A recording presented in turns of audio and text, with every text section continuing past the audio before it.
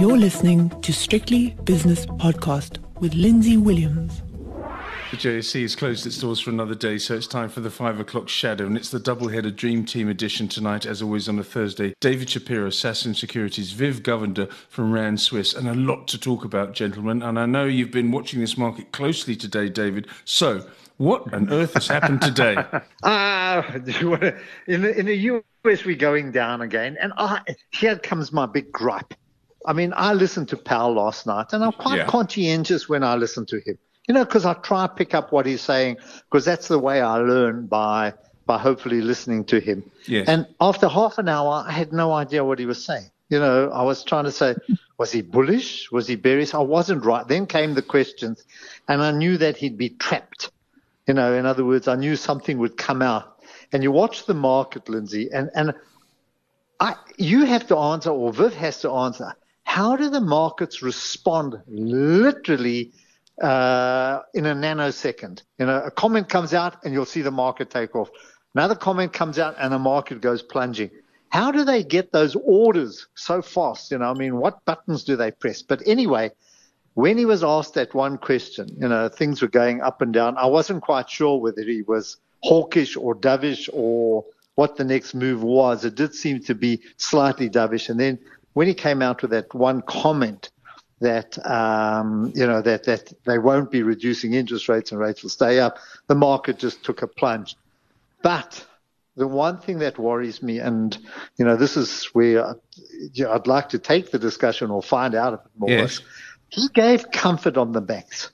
He gave, you know, that things are fine, and he was talking about some of the smaller banks and the need for them, you know, in a system, because sometimes you need some of those smaller banks to look after perhaps some of the more smaller clients, you know, or regional clients. And today we find more pressure on some of those banks. I'm saying, hold on, this is not, there's no comfort here. Something is decidedly wrong, which they have missed. And that concerns me, you know, that underneath there seems to be things simmering in the banking industry. And it's not comfortable. It's not. And David, what concerns me is that there is confusion. You listen to Powell say one thing, you listen to Powell saying another thing. Your interpretation may be difficult to the rest of the market participants. I sort of bet on you because you've been in the market for decades. You've seen it all before. You've read the signals before. You've seen people talking. You've seen speeches. You've seen people lying. You've seen people telling the truth and being transparent. But if you're confused, then the whole market is confused. And Viv, I'll come to you now. Market participants hate confusion. They hate uncertainty. And Viv, I don't know, let me put this to you. The US GDP latest print was 1.1% increase in the last quarter. It's not particularly good. The jobless claims are going up. Okay, the ADP number was a bit of a blockbuster, but maybe that's an aberration. I don't know. But the housing market is coming down. The ISM number is still relatively subdued. Inflation has halved from, let's call it, by rounding up or down, 10% to 5% in the US economy. So he had a difficult job, Mr. Powell, Viv, and I don't know, as David doesn't, and probably nobody else does, what the next move is going to be. Is it going to be down? Because the US dollar is certainly saying, yes, it's going to be down. That's why we are under pressure against, for example, the euro. Viv, over to you on this one. Yeah, look, I mean, the one thing I found funny about the speech, talking about, we think we're coming to the end here when, PacWest Bank Corp, which is a bank now with a $300 million market cap, which was 5 days ago a couple $1 billion, down 70% in 5 days. That thing is down again. You know what I mean? You're in a situation right now where there is something happening with these banks and they are not controlling it.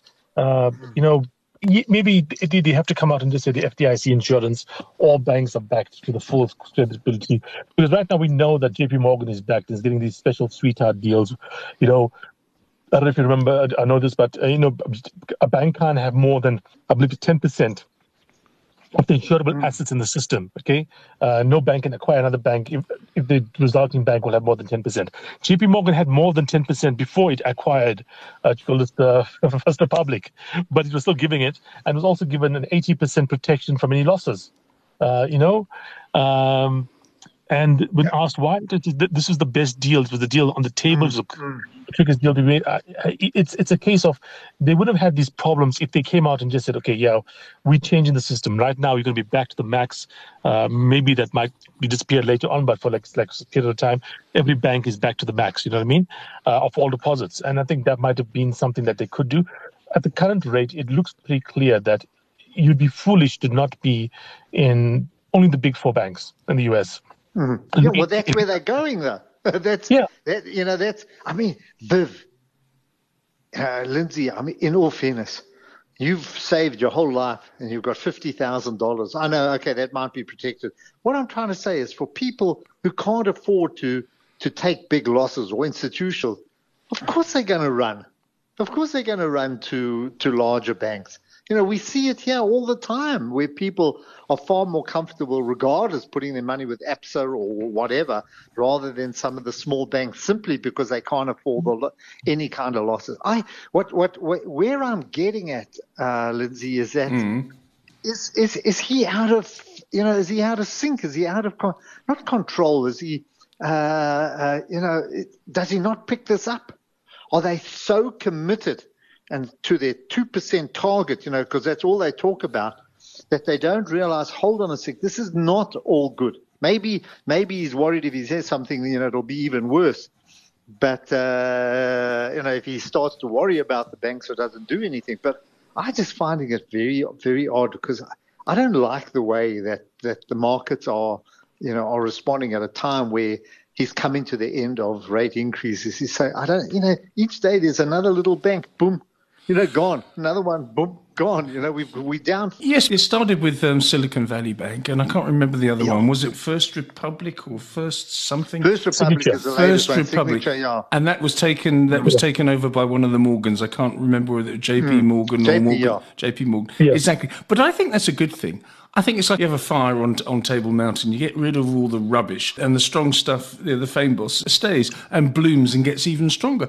I think it's a good thing to get rid of these scammy lenders who haven't hedged themselves enough for a rising interest rate environment. Yeah. So I don't mind as long as the depositors get their money back, as long as the Fed steps in and guarantees those monies that they've been, enticed into depositing there. Therefore, the bigger banks will do well. And I don't mind that at all. But it's just the confusion and the lack of clarity from Jay Powell. He's not the greatest communicator in the world, let's face it. No. He looks bored. Do you know what I mean? There's no enthusiasm. He gets in front of the audience. He looks very bored. So he's tired of all of this and delivers his message. I'm saying, hold on, the whole world is watching you. We would rather be watching football, but unfortunately, we have to watch you. Yeah. I wasn't like that last night. I have to admit, I did keep switching. So anyway. All right. I just want to add a bit of thing there. Silicon Valley Bank is called Silicon Valley Bank because it was the financial bank for all these founders. There's a reason that you have like Silicon Valley existing in the US and not in other parts of the world. It's these regional banks are specialists in special industries, and they basically are meant to be, out there trying to finance things. And they know what certain industries look like and how to finance, how to deal with people. And the whole process, you know what I mean? And these aren't small banks. In other parts of the world, like South Africa, they'd be the biggest banks, you know what I mean? So these are not scammy banks. And what happened there was they were taken on the back foot because of the interest rate hikes happening. JP Morgan would have been taken down as well in some circumstances around some of these things. Yes. But the thing is that what the US government has done is said, these four big banks, no, we are going to protect you no matter what. You are never going to go bankrupt. Your deposits are never going to lose money. And in that environment where, you have these protected entities, and banking is all about trust. And if the government backing certain entities and not others, what's going to happen is you're going to have this discrepancy, this advantage. And JP Morgan right now is hoovering up all these assets and getting bigger and bigger and bigger, You're going to have a situation in a few years' time where like the US has four big banks. And I don't know if the US economy functions with four big banks because, like I said, there's a reason that you don't have Silicon Valley in any other part of the world. Yeah, he did say that they don't want big banks to do big deals, but in this case, it was the best for the situation. In other words, admitting, listen, we had to let it go.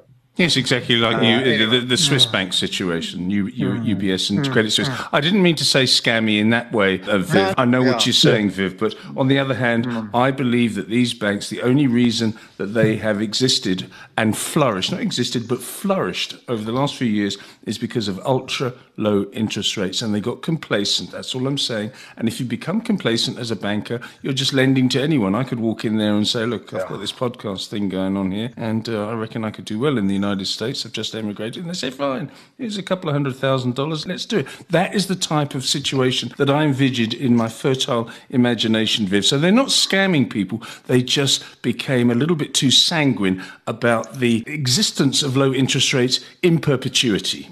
Viv, this is where you come in. Look, I mean, it's very hard to blame somebody for assuming something's going to happen for every year for 40 years. This is what happened.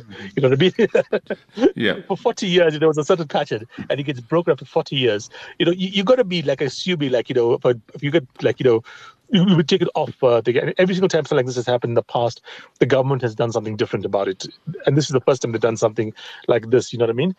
So it is on that point of view. And remember, banks basically operate on efficiency. If you basically just always give them the stability, they're going to have to be more and more efficient. If you're competitive, you can't be, putting too much fat on your company, because you're not going to be as efficient as the other guy.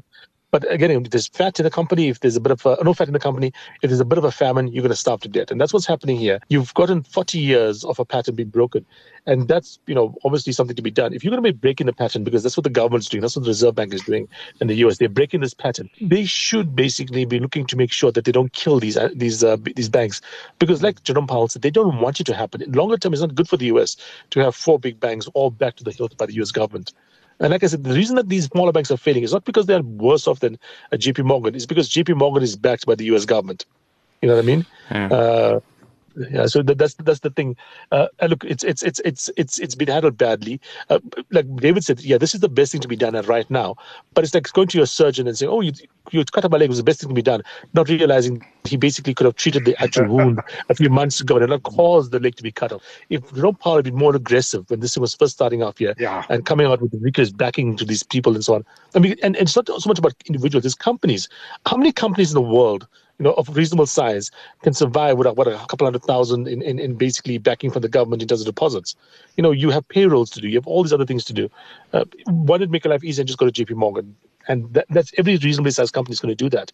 And the smaller banks can't just survive on just basically individuals.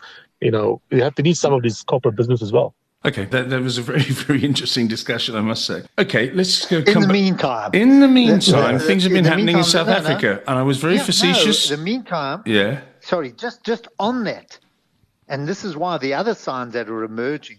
Have a look at your oil prices. Have a look at your bond yields there as well. Sorry, I just wanted to end off on that. Because, you're quite right. That's very, I mean, your 10-year now is 332. 332. Down another 1.7 points now. We were, I mentioned it yesterday, I can't remember where we were, but we were at 408 in the beginning of March. So, I mean, that's a full 25% off. Yes. Plus, anyway, or thereabouts, whatever. But so the market's saying to you, hold on a sec, we're slowing down a lot. Things are slowing down. Yeah, there's a mini recession coming in the United States. Well, not mini, another 4-letter word beginning with M, mild recession coming. Hopefully just mild. Let's go to South Africa now. And I was facetious at the start of the interview by saying David had been glued to his screen and reading stories, etc. Because he hasn't been. He's been busy doing other things, important work, of course. But David, I have to ask you these questions because they're stock specific, and that's your field, not Viv's today. Pick and Pay. Share price down 8.5%. Horrible. Famous brands. 10 years. 10-year low. Oh my goodness. 10-year low. Really? I didn't realise it was that serious. Yeah. Tell me about Pick and Pay before we get on to the other ones. Well, they've got this new strategy which I can't pronounce, which I don't know what it's supposed to do. They're trying to spread their business across all the different income groups. I don't know why they are performing. I'm not a retail specialist in that, but it just seems to the market has absolutely slaughtered them for their profits, for where they are. And I looked at it, Pick and Pay at one time, even before Viv entered the market, when he was still a little boy in those short grey pants. Sorry, did you have to say that? Primary school. He was a little boy. Let's leave it at that. Not what he was wearing, please. Oh, the small boy short pants. Yeah. Were you? That was bad. but Pick n Pay was actually one of these iconic brands on the JSE that set the pace. Their multiples, their PE was significantly above any other retailer, above any other consumer company. It set the tone. It was the benchmark. That's who Pick n Pay were. And when I look at them now, over the last 10 years, you're back where you started. So can you imagine the value destroyed in this company? And that's in rand terms. If we put it in dollars, I don't know where it is. I don't know what you would have got. Anybody holding Pick n Pay would probably be worth nothing over 10 years. Look at the difference between ShopRite and Pick n Pay's performance. Yeah, I mean, David, you haven't got time to do so now, but you could put up a graph to give the relative performance of both of those share prices. If Viv talk, I will do that. Okay, well, Viv talks. The Pick n Pay story is an interesting one, and not because of the company-specific aspect to this, although that is quite fascinating. It's also the people that keep on not boring on to me, again, I'm being unkind. People, Viv, that keep on saying to me, look at the value in South African specific stocks. And all I would say to them is, okay, Pick n Pay, as David Shapiro told me last night on this program. Yeah, Pick n Pay, yes, you're quite right. It's the cheapest in 10 years. In a year's time, will it be the cheapest in 11 years? Viv, what do you think about the South African stock situation while David is putting up a relative graph? Well, I mean, I can tell you the numbers. It's 5 years. ShopRite's down about 10, 12%. Pick n Pay's down 50, 5 years. So that is look. I used to work with an analyst, a brilliant guy called Alec here, and he used to tell me about this whole.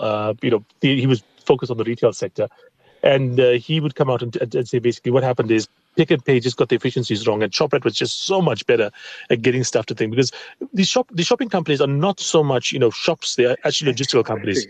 They deliver stuff to the shops at the right times, the right thing, whatever, and so the logistics is what matters around them. And that is something I think Pick n Pay was with the distribution centers and stuff got a bit wrong.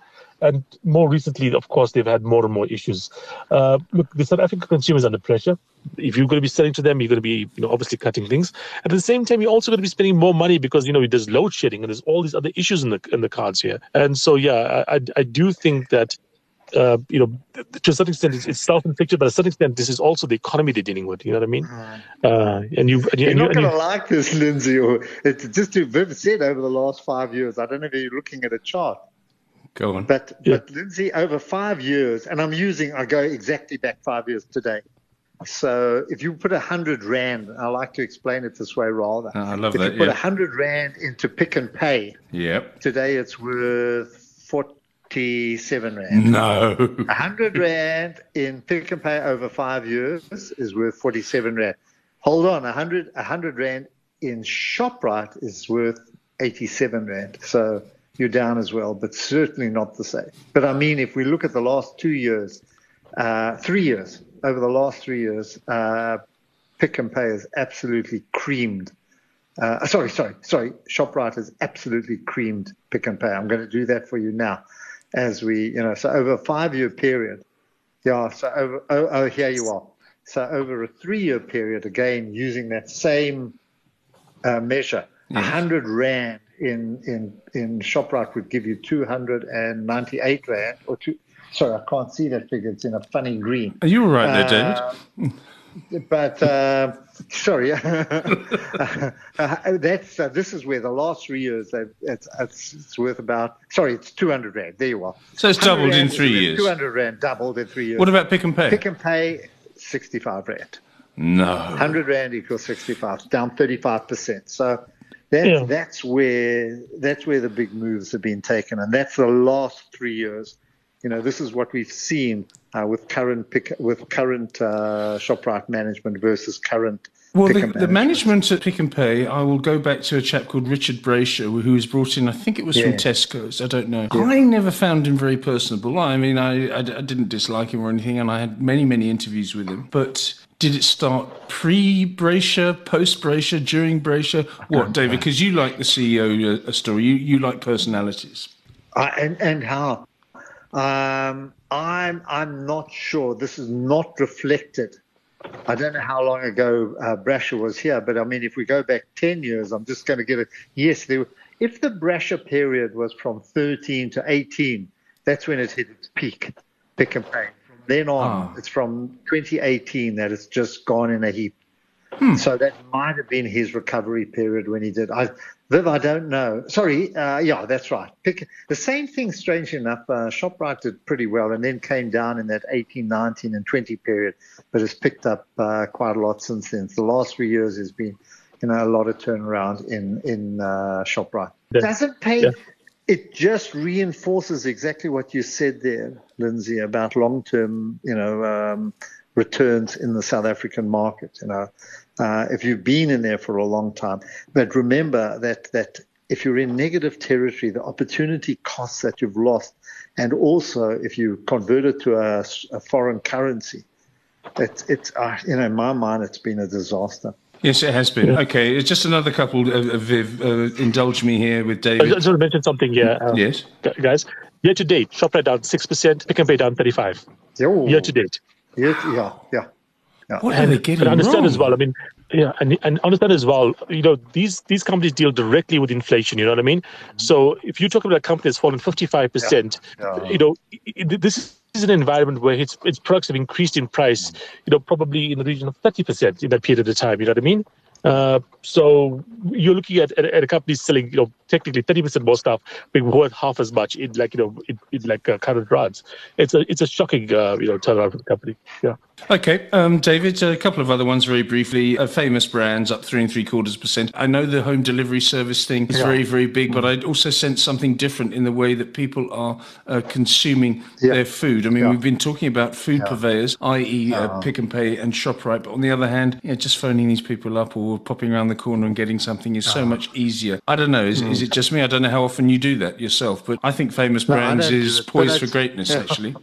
Well, it's come from a very low base. It's come from lockdown and other issues. They do have. There's still a lot of issues in those businesses, Lindsay. And I think while this is a good number, I don't think we're fully discounting what these food companies or food retailers are suffering.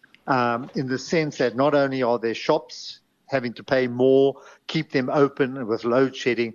Lindsay, I promise you, you're not here. Viv is here. This morning, we were promised load shedding 8 till 10. Yeah. It came on 8 to 12. You know what I mean? You're out 4 hours. Can you imagine the impact on some small store that is trying to make coffee or to grill a steak, whatever it is? And you can't grill a steak on an inverter. It's got to be it's got to be a generator. It's got to generate a lot of power. A lot of heat comes out there. So and then they're going to find the food inflation hitting them as well. Which has been because there's a whole interaction between these things because the food producers have also been hurt by load shedding and so on. So I think a lot of South African businesses in the retail consumer side, including the banks, are going to feel a lot of pinch. Okay, let me give you some prices now, gentlemen, because there's been an awful lot of action today. And not spectacular, but certainly significant, I think. I've got the rand at 18.33 against the US dollar. That's a slight gain for the US dollar. The British pound against the rand is 23.04. Again, a slight gain for the pound.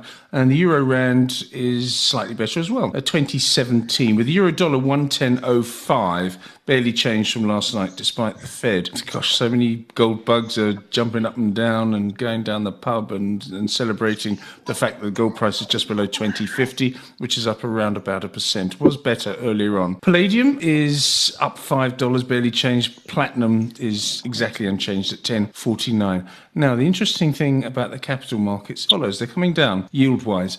South African 10-year, 10.09, which is 3.5 basis points weaker yield-wise. US 10-year, just below 332, which is a 2.5% move. If you got that in the Dow Jones on the Nasdaq or anything like that, people would be concerned. On to other commodities. West Texas crude 68.63, unchanged. Brent crude oil has actually rallied suddenly by 0.7% to $72.83. Natural gas prices down nearly 2%. What else have we got? Steel down 3.2%. That tells you something. Coal down 0.5%. Iron ore down 2.75%. I think. That's quite a big one. It's at 100. I was looking at the futures price now. It's about 100, Yeah, I've got the spot price, which updates about once a century. So I know. It's useless. Because it's Singapore and China. It's not, it's west. I mean, it's east. It's not, so you don't get it updated all the time. Very difficult to find it, S&P 500 futures, 4,082, down 0.6% after a fall last night. But it's still mid-range, gentlemen. It is in the middle of the range. So maybe it'll just do that for the rest of the year. Who knows? Obviously unlikely. Bitcoin is... Why do I have to do this? As Charlie Munger was saying. In fact, I'm going to call Bitcoin rat poison in future after Mr. Munger. 2.6% higher, just below 29,000. And David, you're going to give us your stocks of the day, up or down, please. Oh yeah, we've mentioned a number of them now. Already. Which I call the top 80. I mean, it's all gold. I know, that's great. I wanted to entice you into that argument, because you don't like gold. Sure, you don't like it. You just you don't want to invest in it. I look at the Goldfields chart and I start to get vertigo. Because that's just gone up like a rocket. And when charts go up like that, that's the scariest thing. You don't buy. You don't buy at the peak. I mean, it's literally, and that's what's worrying me about it. AngloGold, all of them are showing the same kind of characteristics. So while the gold price is going up, gold shares are just unstoppable. And we've seen it so many times before that when it starts to fall, boy, it falls fast. So while I'm thrilled because it is giving our market an underpin, we're in a bit scary territory. I think the one that so it's Durban, Anglos, Goldfields, Harmony with the one that's interesting came out with their numbers today was Anheuser-Busch, where they came out with a quarter update where their sale value, because they put up prices, on their premium brands and so on, I think were better than expected. So that share's been up a bit. It hasn't been a great performance since it bought breweries and that. And outside of that, it's Amplats and, a lot of other gold shares. And at the bottom, of course, the bottom is Pick n Pay and Foschini and Truworth and Tangela for some reason or not. I don't know why. That's the one, I suppose, on energy prices, Okay, you sound as though you're in a corner shop, David, and someone just come in, and you're playing the till there, or is that Viv? It's raining like anything outside. I see. You can't believe it. There's a massive cloud overhanging us. In so many ways, The one thing about Goldfields, and I've done well on natural gas and oil in my fictitious hedge fund this year. I'm starting to look at gold shares and saying, when everyone's talking about it enthusiastically, and when you get this parabolic rise, which gives you vertigo, I think it's now the time to start easing out of gold shares. And one of the other reasons is, a contrary indicator, the PIC has now upped its stake in Goldfields to 15.3%. Not being nasty about the PIC managers at all, but it is sometimes a contrary indicator. So they've done very well there. Okay, I've got mine before we go to Viv. Whoa. And go on. That was lightning. Could you hear it? Yeah, I can hear everything there. Yeah.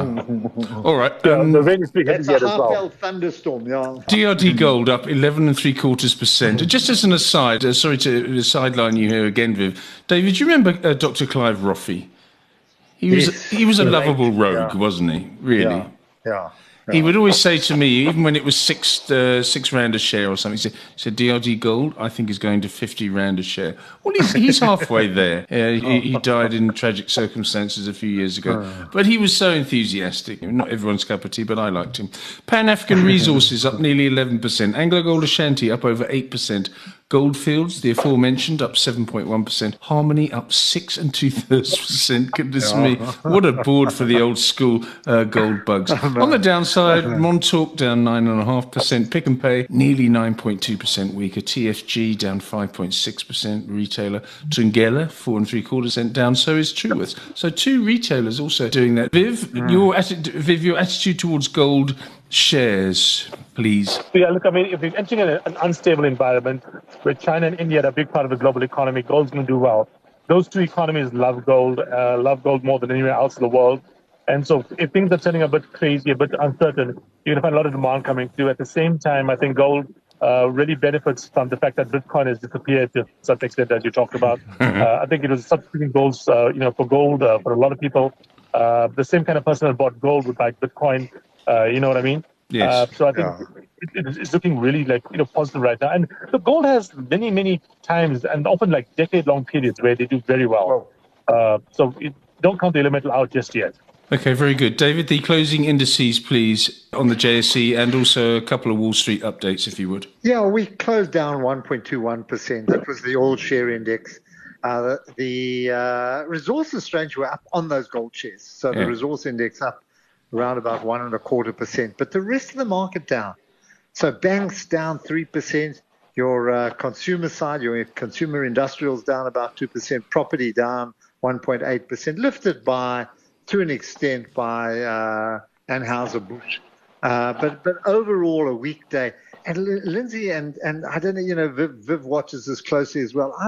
I've noticed that SA Inc. shares are coming under more and more pressure. It's overshadowed by the gold and some of the miners on a day-to-day basis, and some of the bigger businesses that are outside of South Africa or Rand Hedge, whatever you want to call them. But locally, I've seen quite a bit of selling and weakness in SA Inc. shares for the reasons we mentioned, for increasing costs, inflation, load shedding, shrinking margins. All of these things, I think, are starting to play out. Listen to that noise. It's extraordinary, that storm. Very dramatic. I missed those, actually. Okay. Value traded, please, David. You saw that article. Yeah. Go on, Viv. I don't know if you saw the article from Magda from Signia. Yes. Where she said basically South Africa's basically crossed the line into a failed state. That's she was seriously major business person in South Africa, and she said, for her to come out and with such a a statement, it is quite dramatic. But I mean, quite frankly, we talk about level 8 load shedding going into winter, and this the new level 8, not what the old level 8 was. It's going to be a very, very tough few months in South Africa, quite frankly. Yeah, I think it is. Stocked up with gas. I'm cooking on gas. Anyway. Yeah. All right. I'm just writing this down now, gentlemen. I want your buy-in on this one. Failed state. Have we seen it all before? Magda, I will invite a person, our friend Wayne McCurry. David said it's not a failed state. We've seen it all before, etc. I love living in this place. And he does, and that's great. So he's going to be the antithesis of Magda. And, of course, you two will come in if you do agree. So it'll be like a 5-way podcast. Well, I think it would be fascinating. Anyway, I'll organise all that and invite you. Gentlemen, thank you so much. That was the 5 o'clock shadow, populated by Viv Govender from Ransom Swiss and David Shapiro from Sasfin Securities. The views and opinions expressed in these podcasts are those of Lindsay Williams and various contributors and do not reflect the policy, position, or opinion of any other agency, organisation, employer, or company associated with strictlybusinesspodcast.com. Assumptions made on the analyses are not reflective of the position of any other entity other than the speaker or the author. And since we are critically thinking human beings, these views are always subject to change, revision, and rethinking at any time. Please do not hold us to them in perpetuity.